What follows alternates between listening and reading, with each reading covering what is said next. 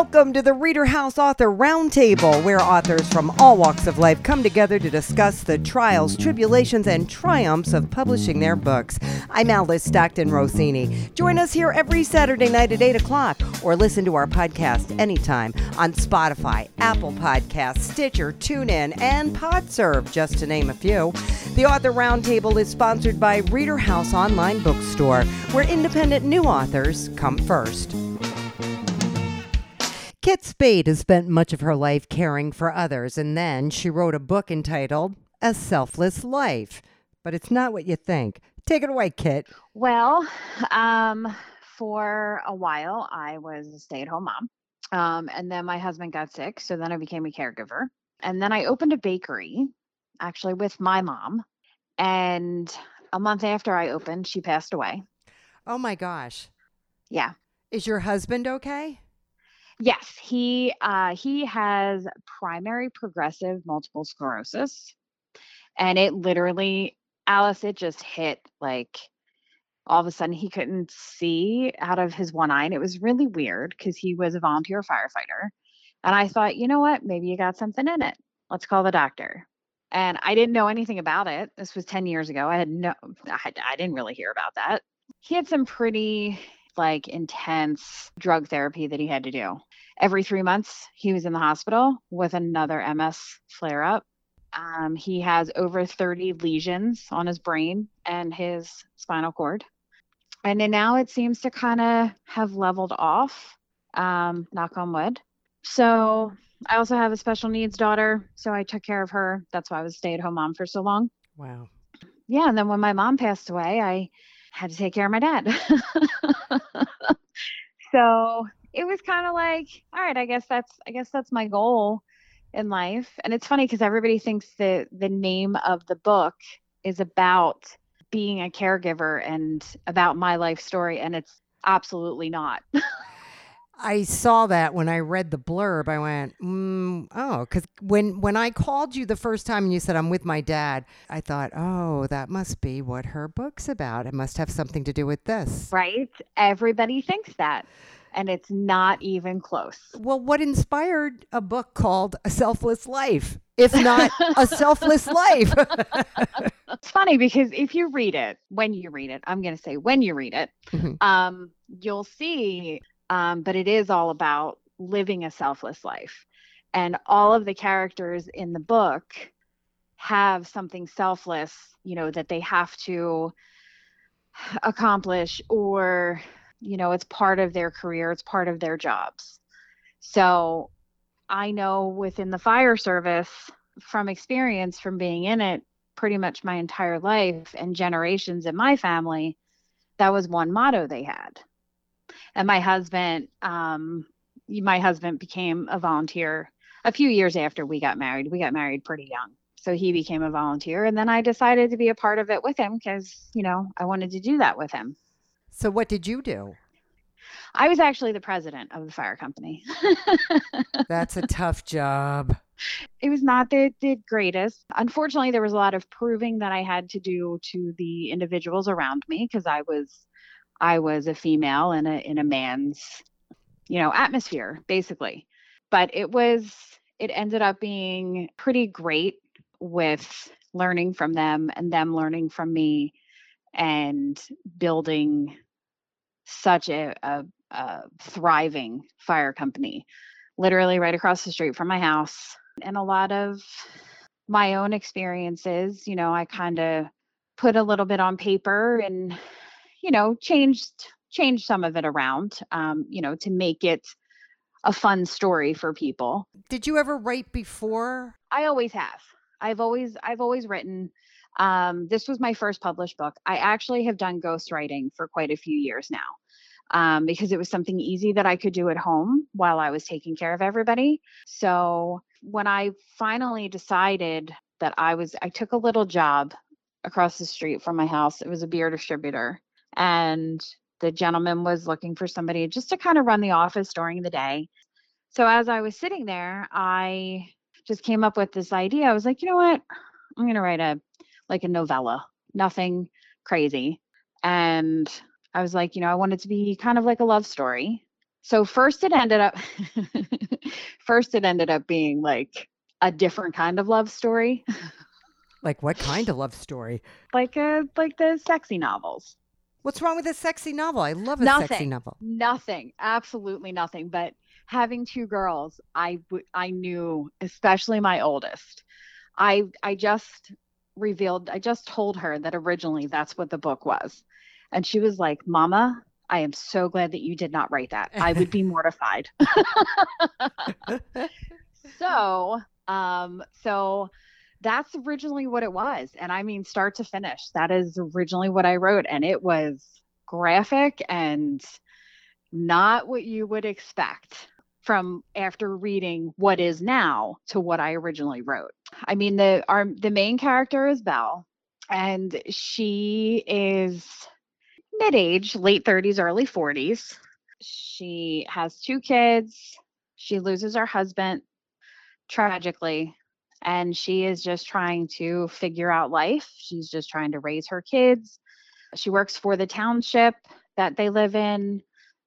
She does all human resource stuff. And her mom, she is originally from around the same area. At least that's what Belle has always been under the impression of. And her mom had moved out of the area when she was about 19. And she didn't live there very long. Her dad, which would be Belle's grandfather, he was a miner. So, the book is based in Pittsburgh, like right outside of Pittsburgh. So back then it was, a lot of mining, and most people that were working there came there for, to get a job as a miner.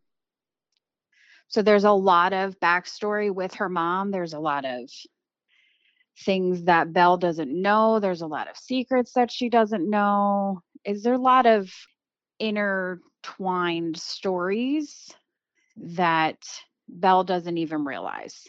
And when it comes to light later in the book, she is flabbergasted, I guess you could say, about these things that she never knew about her mother, and she didn't know about this town that she lives in for the last 6 years. And so there's a lot of things that that reveal themselves to her. So that's why I actually have 3 more to this story. I have 3 more books. Oh, it's a trilogy. Yeah, to answer questions from the first one, and then answer questions from the second one, and then finally, everything is done. Because there's a lot of unanswered questions within A Selfless Life. And, some things do come to light, and you do get resolution on some things, but there are things where people were like, what is happening? And I had the intention all along to write multiple books for it. So it makes me happy that people are like, I need more. I need to know, like, what happens to this person? What happens to that person? She has a love interest. His name is Corey. He is probably the main male character of the book. Okay. And his father and her mother have a very long history together, which she had no idea because she didn't know her mother lived there long enough for her to really have a history with anyone. Okay. So when she finds this out, first she's hurt that her mom never told her. And second, now she's like, well, what else haven't you told me? What other secrets are there? And Corey is kind of the same with his father and his mother, where he's like, what do I not know? What other secrets is this town hiding from us? And it's a specific age group that is a part of kind of all of the secrets. So it's kind of like the parents of the younger characters in the book. They would have been early 20 somethings and late teens in the 60s and 70s. Okay. So, and the book is based in the 2010s. But they're all living selfless lives. The majority of them, yes. Corey is a captain with the fire department. He does a lot of training with the kids and stuff. Belle's husband, who passed, he was a paramedic. Pretty much every character is a part of either the firehouse, the police department, or the hospital. Okay. Do you get to go out and talk about your book? So I have a few book signings set up. One is at my community center because I figured I wanted to start at home. And then the other one is at one of the local Barnes and Nobles, which I'm really excited for. It sounds like people have read your book because you said they're looking forward to the Yes. next one. Yes, I have sold 200 copies so far. I'm so happy with that. I mean, obviously, what writer would not want to be a bestseller right away? But that comes with time, right? Yeah. It comes with time and a little bit more maturity when it comes to how you write and the length of your novels and stuff like that. So, it's a work in progress, and it's something that I'm learning. And I know that because I manifest so many good things in my life, I know I'll get to that point. You sound like you know a lot about writing. I mean, you were a ghostwriter. How did that happen? That actually happened by accident. My mom was a typesetter. She used to have her own business. It was called Graham Graphics. She would set up books for people, for printing and stuff like that. And it was really hard, in the early 2000s to, kind of really find anything to do without a degree. So I helped my mom a lot with her business. And then I happened to talk to a couple of the clients that she had.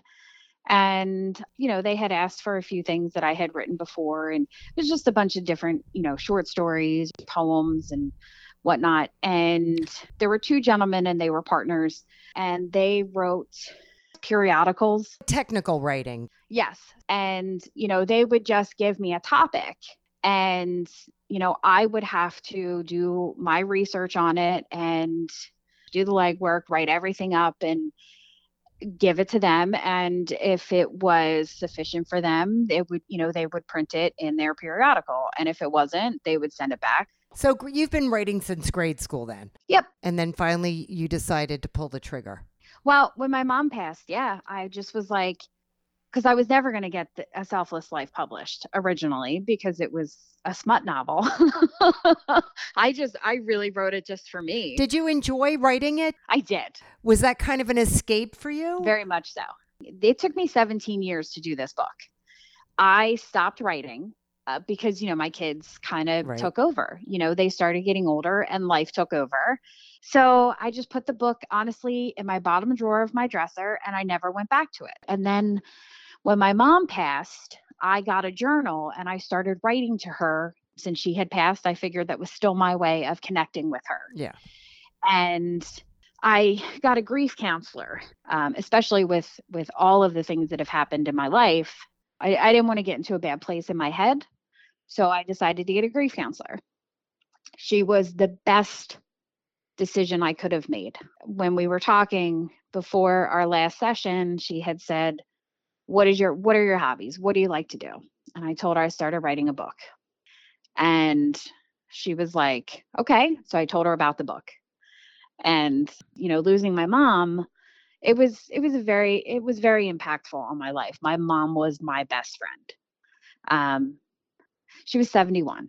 She had a massive heart attack in my living room. It was very traumatic, but it brought positive things from it.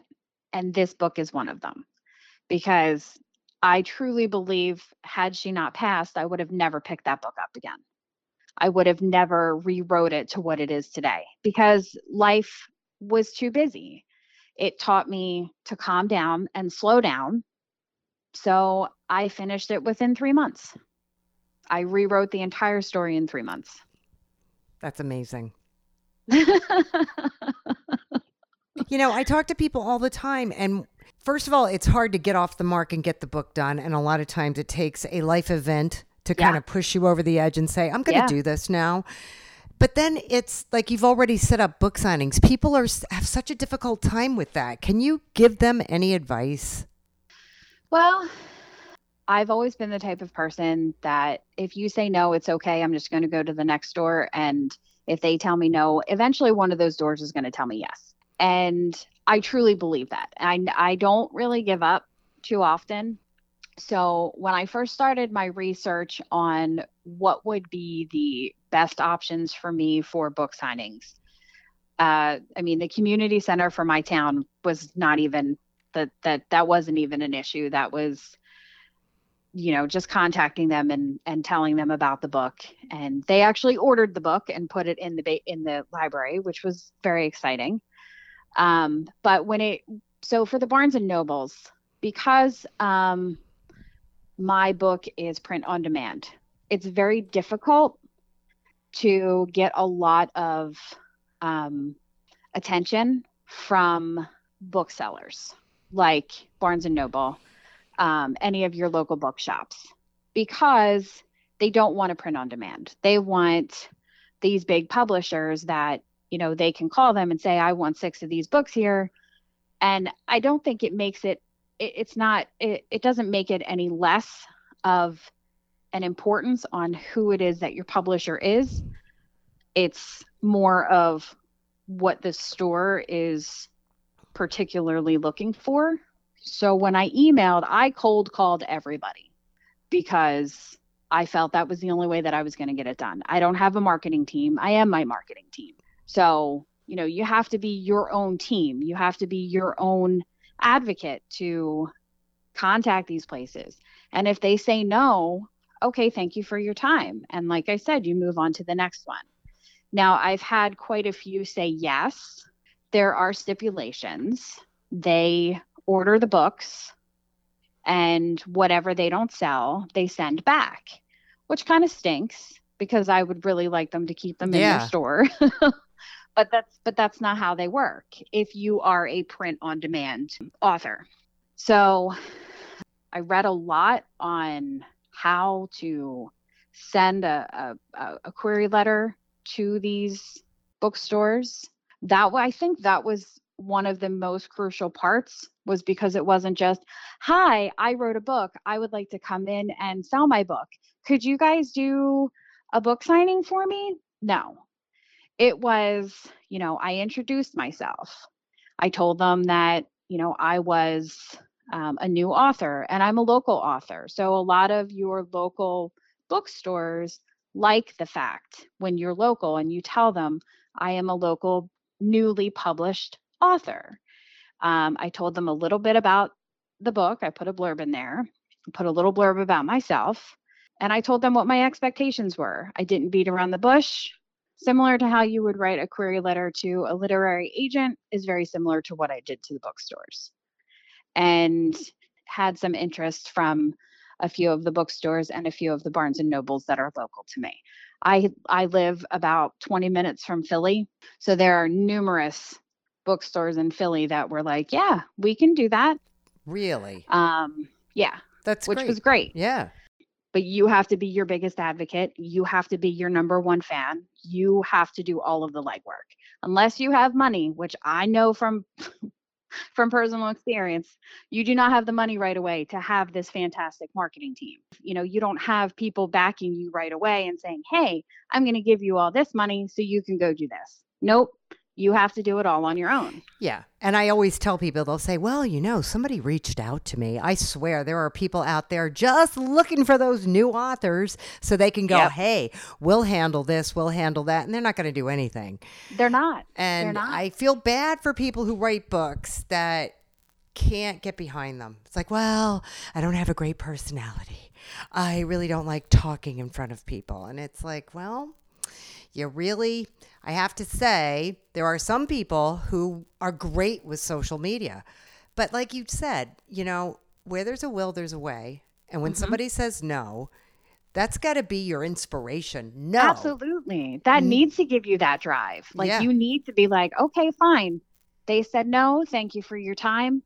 Moving on. Let's move to the next one. Because eventually, when you start getting a yes, then it's like, oh, this is awesome. And then you get another yes. And then you get another yes. But then you might get another no. And it's like, okay, that's okay. Right. That's okay.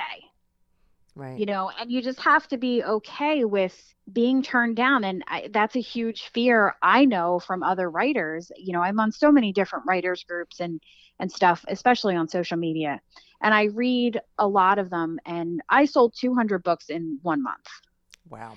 And, I have other writer friends who's had a published book for over a year, and they haven't even sold 200 books in over a year. And they're like, Kit, what are you doing? Right.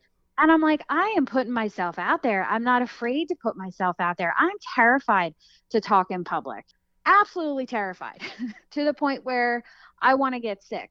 But I know I have to do that. Like, I have to put myself in that uncomfortable situation because I'm the only one that can. I can't have anybody speak on my behalf because Right. people don't want to hear that. They want to hear you. They want to hear what you have to say. Right. So, yeah, it's a lot more work than I thought it was going to be. I know. And people say, I thought they were going to promote me more. And, I don't have time to go to New York, or I don't have to. And I always say to people, you don't have to. Start where you are. But nobody is going to promote your book better than you are. It's your baby. Absolutely. It's your Absolutely. Baby. You have a lot of positive energy, but you know what? You've been to hell and back a couple of times in your life. I was homeless too. You were homeless too. Yeah. Yeah. That kind of gives you a different perspective on life, right? Yes. Yeah. Yes. Yeah. Absolutely. Keep moving, baby. Yes, that's it. Keep moving That's all forward. you can do. Kit, what a pleasure. I'll talk to you when you finish that next book. That sounds like a plan to me. All right, Kit, you take care. Thanks, Alice. You too. Bye-bye. Bye-bye. Thanks to baby boomers, retirement communities are booming, and Dr. Judith C. Kayla is taking notes. You can read her observations in her book entitled Race to the Finish Line, Social Dynamics in Retirement Communities. Give us a little bit about your background. I was a clinical psychologist, and I had a private practice. At first, I started in an agency helping underprivileged people, and I worked with severely disturbed population. But then when I opened my private practice, I was able to serve an underserved area of Ohio, and it was very satisfying. The practice grew and grew until there were 18 people there, and it's still there, and probably with more people. So what made you turn your attention to our aging population in retirement communities? When I was ready to retire, I look up social aspects of anything I get involved in, or more interested in that than financial things. And I noted how many books were written about financial aspects of retirement and very little about social dynamics. So I think, without even consciously thinking about it, but that's my point of view in life, as I retired myself, I noticed all these peculiarities and characteristics in different communities.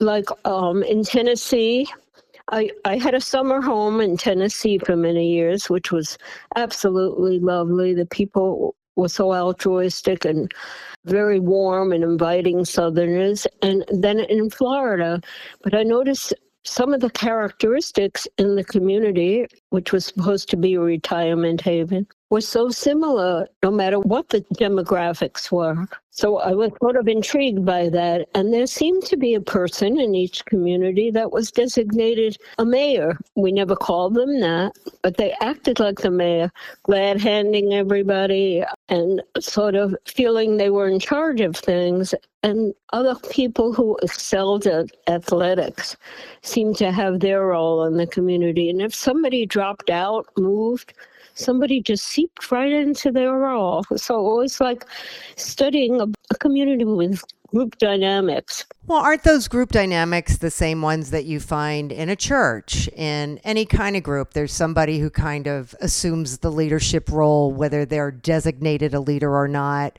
And there's different groups within the larger group. Yes, I think it's very applicable to any community, even perhaps an apartment building in New York.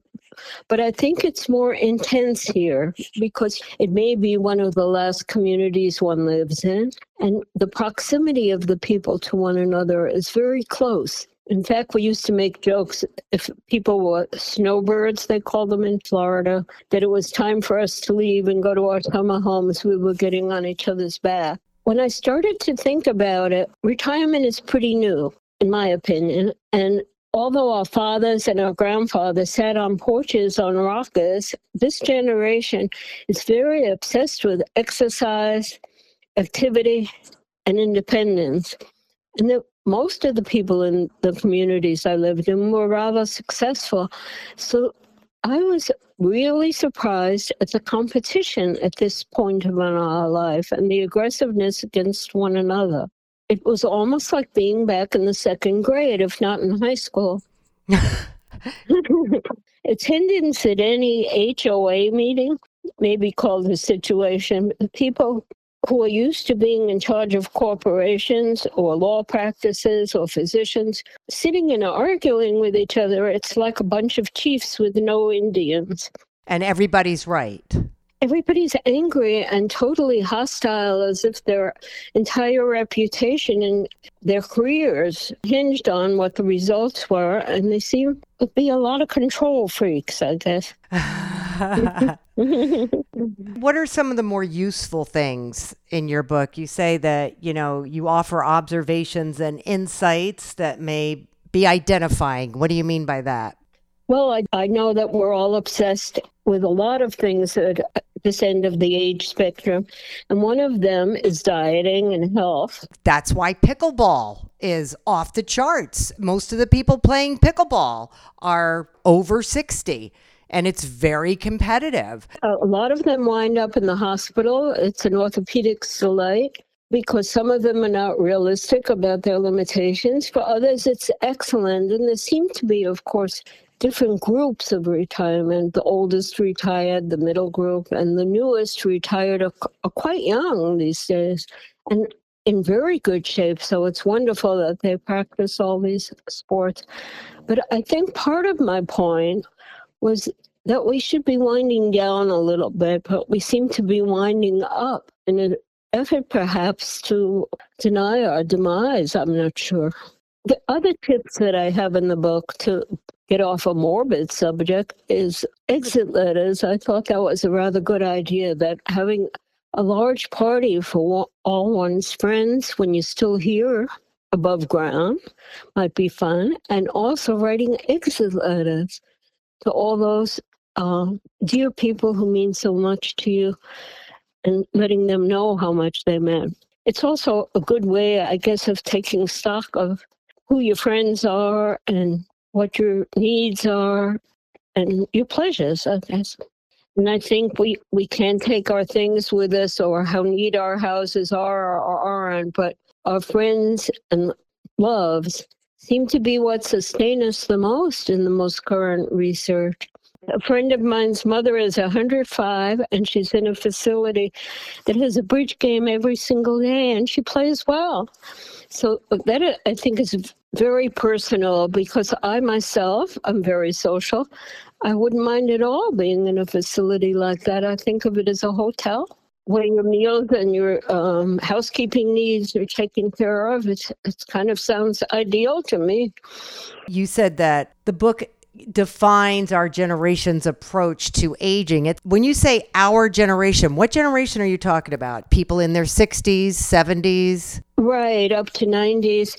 And I think it's the World War II, children were babies, and then baby boomers, and then the new generation coming in, which are at odds at some point. And there's a lot of ageism, I believe, that's very subtle that goes on, where the younger, newly retired watch the older retired with some disdain because they think more and more exercise will ward off any disability or incompetency. I think there's a huge pull in our culture of independence versus communal living. So we see it played out in a lot of the activities. But that's the other thing that's kind of interesting here. In many retirement communities, there are parties for every occasion, dances.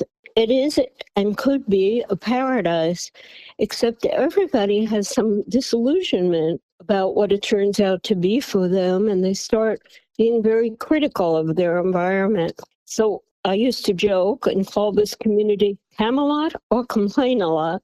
So it's one or the other. I think that's just people, though, don't you think? There are people who are never going to be happy. It doesn't matter. Oh, absolutely.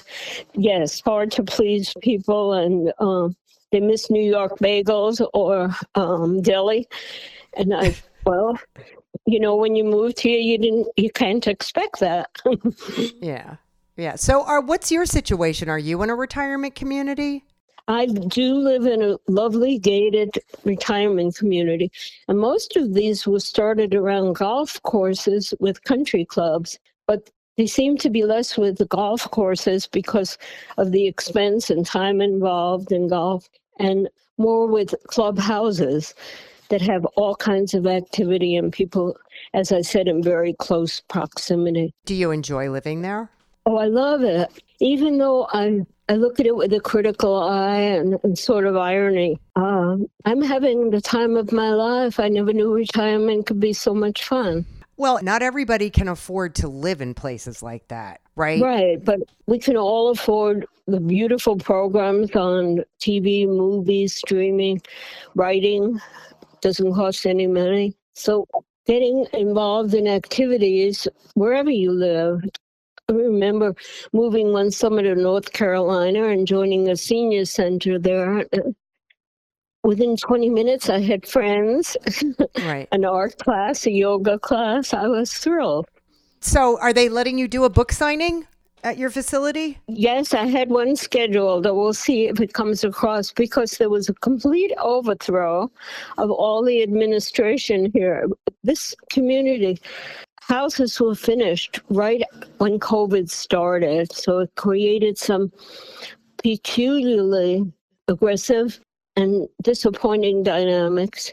The people really were isolated for 2 years and didn't have a chance to bond as much, and were very scared and angry. Also, the political climate, I think, that we've had the last few years encourages defending oneself in bizarre kind of ad hominem ways where people attack one another. Yeah, I think we're all seeing that. Our ability to accept that it's okay to have a different opinion. Yeah. It's okay. It's not my job to convince you that I'm right and you're wrong. It's not your job to convince me.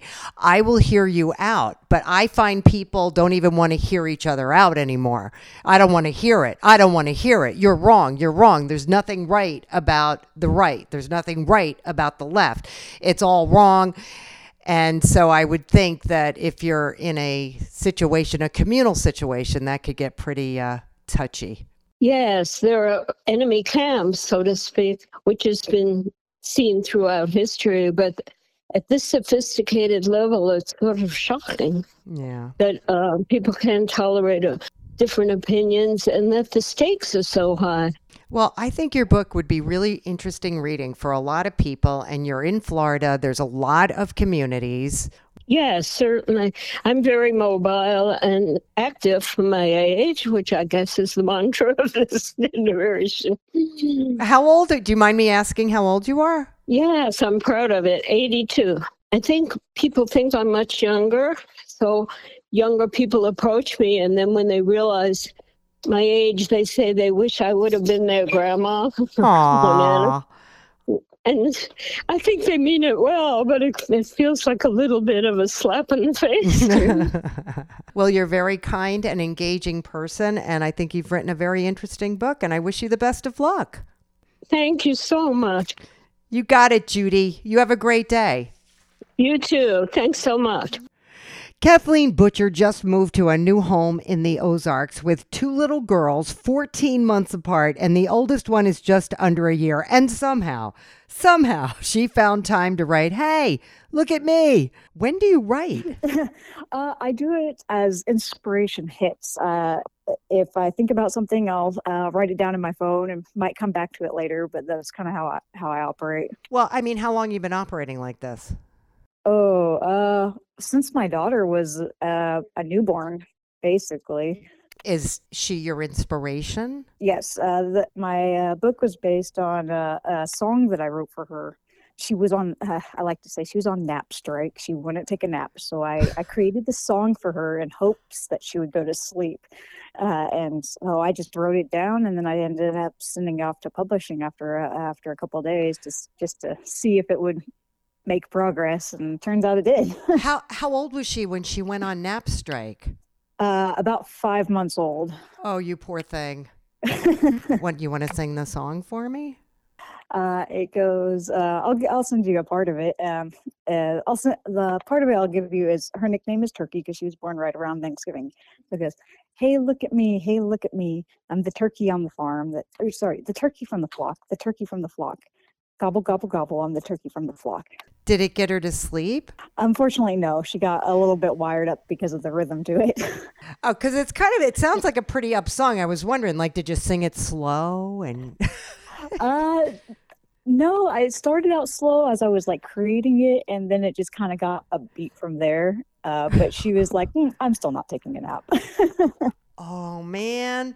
So this song became a book. Yes, the book is about farm animals and the sounds that they make. So it's cows, they moo, sheep, they baa. Each animal is associated with like a cow's from a herd, and they go moo moo moo. And it says, "Hey, look at me," and there's going to be a picture of an animal, and then the next scene is like zoomed up on that animal. The first animal is a rooster, and they go, "Hey, look at me! Hey, look at me! I'm the rooster from the farm. The rooster from the farm. Cock-a-doodle-doo! I'm the rooster from the farm." And then the next one goes, "Hey, look at me! Hey, look at me!" And it's the next picture is a herd of cows, and there's one in the very back that's kind of peeking out. And on the next scene is the cow zoomed up. "Hey, look at me. Hey, look at me. I'm the cow from the herd. The cow from the herd. Moo, moo, moo. I'm the cow from the herd." That's so cute. Do your little girls love this book? Yes, yes. I showed my daughter the book, and whenever she sees it around, she'll go pick it up and want me to read it to her. Is this the only book you're going to write, or are you thinking maybe? I have a second one in editing right now, called "You're Going to Be a Big Sister Soon," and it's about my daughter becoming a big sister to her little sister. You know, she comes home and it's just her and mommy and daddy, and then all the things that we would do with when it was just hers, like go to the road trips, go to the zoo, things like that. And then as it goes on, the baby comes home and goes, "Well, how am I supposed to feel about this little baby coming in, and do my mom and dad still love me the way that they love this new baby?" And at the end, she's like, "Oh, I can accept you." Does she have a difficult time? At the beginning, I don't think she quite understood what was going on, but then she realized a little bit that, oh, I'm not getting all the individual attention that I was getting before. So like I would be holding my newborn, and then she would be trying to crawl into my arms going, "Okay, hold me too." So it took a little bit of adapting, but now my littlest one has been around for 7 months. She's like, "Oh, okay, I got this." It's more of just like how I interpret how she felt about bringing in a new family member. Yeah. So are you kind of documenting your kids' childhood through writing children's books? Sort of. As inspiration for me strikes the really most random times. And so the book that I'm in publishing right now, "You're Going to Be a Big Sister Soon," one was in the living room screaming for what reason, I'm not sure. And then the other one had just gone down to bed, and she woke up, and so she started yelling. And at the same time they were both yelling, I'm sitting on my bed, and it hit. I'm like, oh, this is what it's like. This must have been what it was like when your sister came home. And within a few minutes, I had the entire story written down.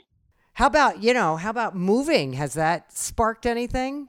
Not yet, although my father-in-law has given me a little bit of an idea for another book. He has a ranch up here, we moved closer because they have a ranch up here. And he had a cow show up on his property that nobody can figure out. It was a calf, and nobody can figure out where this calf came from, and it just joined his herd. So I'm thinking about maybe doing something with that. Oh, that's really cute. All right, so now the question is, you're in a new place in the Ozarks. You've got 2 little kids. How do you promote your books? I'm hoping sooner or later that I'll be able to maybe go to schools or daycares or something and read or do story time at a library or something like that. Well, it sounds to me that's going to be a natural progression for you, because your little ones are going to start going to preschool, and they're going to start going to the reading time at the library. Do you have any advice for moms that might want to write something down but feel like, gee, I don't have time? Can you write when your child's screaming? Some people can't. I wouldn't say that's the best time to do it. I just happened to be in another room at the time that started, and both my kids like to trigger each other. So if one starts, the other one will start. Oh God. My advice is that, like, when you have a moment of peace, depending on what your piece is, to write things down. Because me personally, I lose things very fast. I've had whole ideas. I'm like, I got to write this down, and something happened, and I didn't. And now I'm like, man, that was such a great idea. I know it was a great idea, but I didn't write it down, so I don't have it anymore. Right. And so my advice is just take a minute or two, write it down. I have running notebook in my phone of just ideas, like rhymes, stories, ideas, and I have like pages and pages of things in my phone that I've just written as I've gone by. And when the kids are not awake or they're napping or something, I'll go back and look at them. Or if I have a free time out to myself, Yeah. I'll look at them on my phone. But that's how I manage it, is by keeping it on my phone, because I'll always have my phone on my person, because I don't let my kids have my phone. Yeah. Yeah. So that's how I manage it.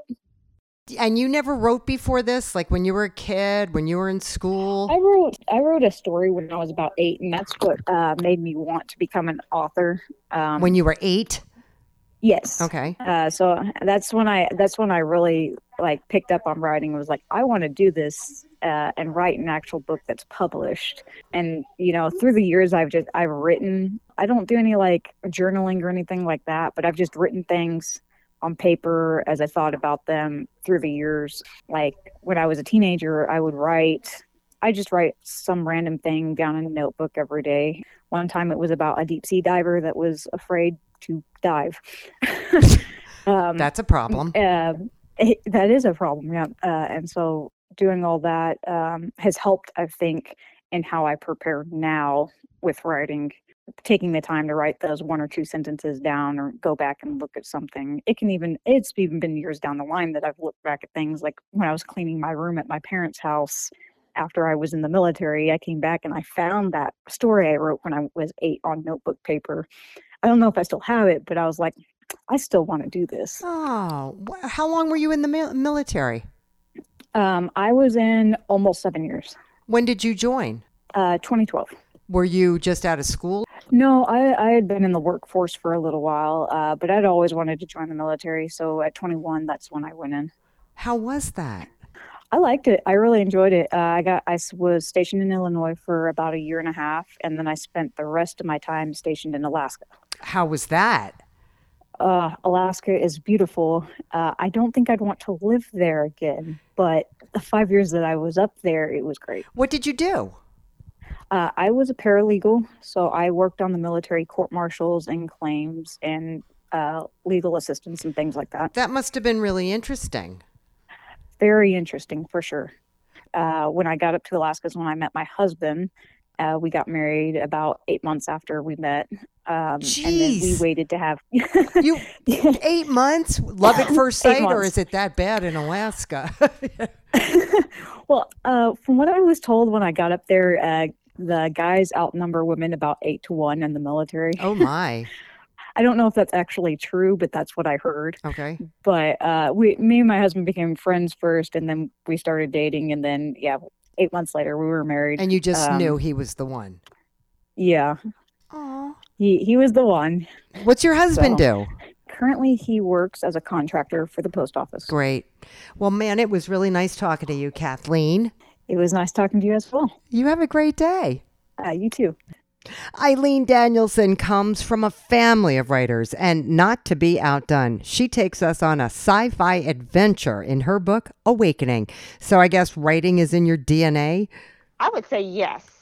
I mean, my grandfather, he used to write poetry. Then I have an uncle who's a published author. And then my sister, actually, does a little bit of writing as well. What's his name? It's M. Jude Gove. What's he written? Anything that we would know? He's written a series called The Rings of the Gods and The Adventures of Helen Wheels. Did he inspire you? When it comes to him actually deciding to publish, I think that's really what gave me a little bit of inspiration. Is here he took the time to take something he liked and put it on paper and put it out there for the world to see. And I think that's what helped me decide, I want to be able to I should do that too. I've already got them down. Why not let other people see the worlds I've created in my mind? When did you start writing? Actually in high school, because as for projects, that's one thing we all had to do is do some kind of creative writing for school. And I think I've taken some of those ideas, and actually that's what some of my first stories that I've written were from high school. And then I just kind of added on to them. But this is your first book, right? This is the first one I'm proud of. I actually had another one published that I wasn't exactly proud of. It had too many mistakes and stuff like that in it. But this is the first one I'm extremely proud of that I love to tell people about. The first one, I went through a publishing company, and it just, it's like I did some research, but it just wasn't what I expected. They told me a lot of things in my in emails, but then when it came down to the contract and reading all the fine print afterwards, that's when I saw the fine print, and it just was not a very good experience. And that's what held me back from wanting to publish again. Okay. But I thought, you know what, I'm going to do this again. This is something that I enjoy. And after talking with some of my friends, I decided, you know what, I'm going to look into publishing companies, and I found one that so far I've loved. They've made every bit of the experience very easy for me. That's always nice to hear. What inspired this book? One of the things I am a Trekkie. Okay. I have been for a long time, but I watched an episode of Star Trek, and I don't want to tell too much about the episode because that'll give a little bit of the book away.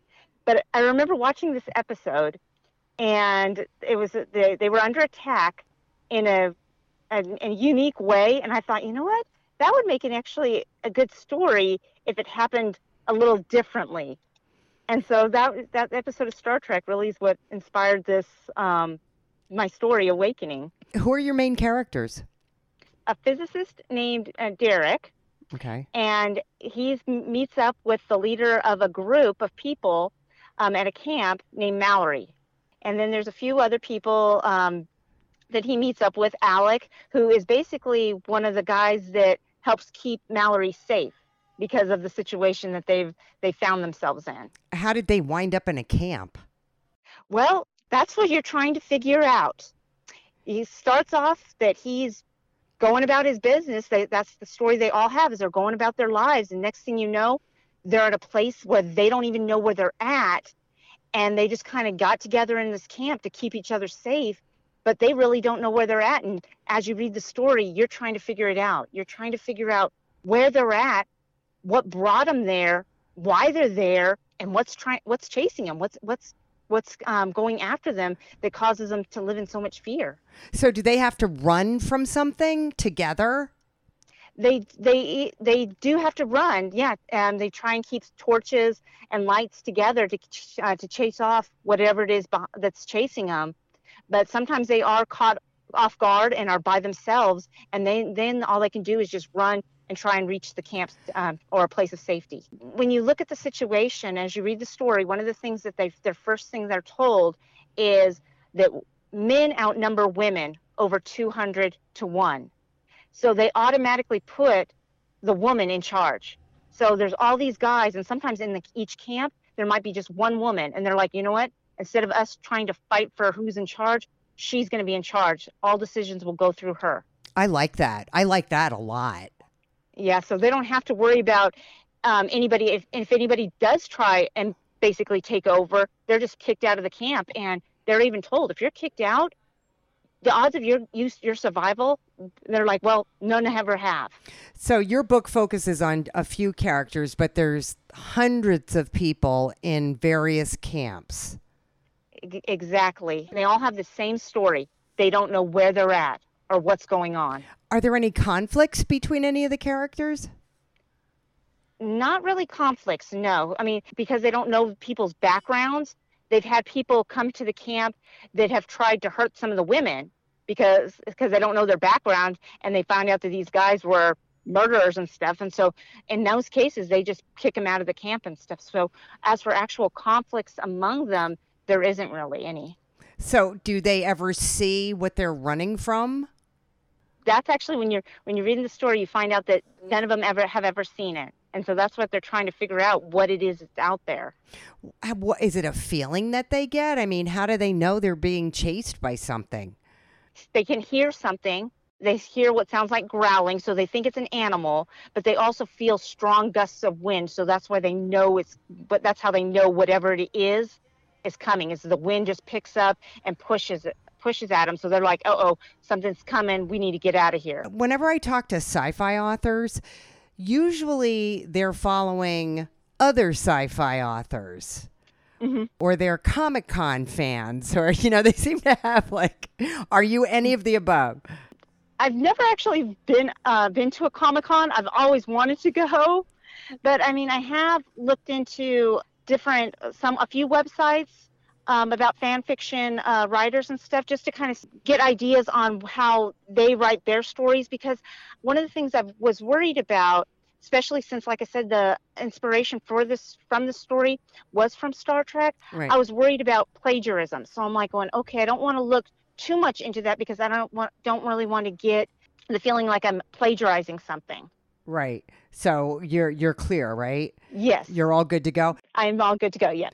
And it seems that there's a lot of people who take pieces of other books, TV shows or whatever, and then spin off their own story. That seems to be a common thing. Is that what fan fiction is? That actually, yes. That's what fan fiction is. It's like they'll take, like I said, I'm a Trekkie, so I'm going to keep using Star Trek as my illustration. That's fine. I love Star Trek, but I go back to William Shatner. I mean, hey, I've got all of those. No, you don't. Yep, got all of them. What's funny is my brother-in-law actually just recently found me a little Admiral Kirk 50th anniversary edition of him. No. Yep. What is it about Star Trek that fascinates you? I think when it comes to it is because anything can happen. That's one of the things I love about science fiction, is you can kill a character just to bring him back to life a season later. And I think, and it's one of those things, it's like anything that can't happen can happen in science fiction. And I think that's what I like about Star Trek, is it's things that, there is a lot of accurate science in it, but also, they put in that spin of anything can happen. And then, of course, they're also trying to make this helping us to see, hey, humans and other cultures can get along. We have to just work at it. Well, when you're talking about other cultures, usually, if you're talking Star Trek, it's aliens. Yeah. Right? Exactly. It's like, other planets, people on other planets. But it could definitely apply to getting along with people wherever they're from, just because they're different, right? Exactly. Mm-hmm. Do these people all look like people? They don't look different, right? In my story, yes, they all look like people. And you're not going to say whether there's aliens involved? I'm not going to say whether aliens are involved. And plausible deniability here. You know what? I'm not saying there is aliens, and I'm not saying there's not aliens in this story. Animal or alien? What is it? Exactly. And when you say awakening, so why the title? Are they waking up in the camp? Are the camps really where they come to their senses? Well, that's actually the more you read the story, you're going to understand it, because it's actually more something someone's going to say in the story. That kind of because of the situation that they're in, it kind of fits that way. When you go out to talk about your book, because you've set up some book signings and stuff, right? Yes. Don't people want to know more? They do. And that's why it's like one of those things I want to try and keep people hanging. Because a few people that have read my book and have given me feedback, one of the first things they say to me is, this is really a page turner. Because you really have to read the story to understand what's going on. It's almost like some of those movies that have the twisted ending. Yes. And that's basically what I wanted out of the stories. I didn't want everybody to know from the beginning what was happening. I wanted them to read the story and realize, oh my word, that's what's going on, kind of thing. Okay. Now your next thing, you've got more books coming, right?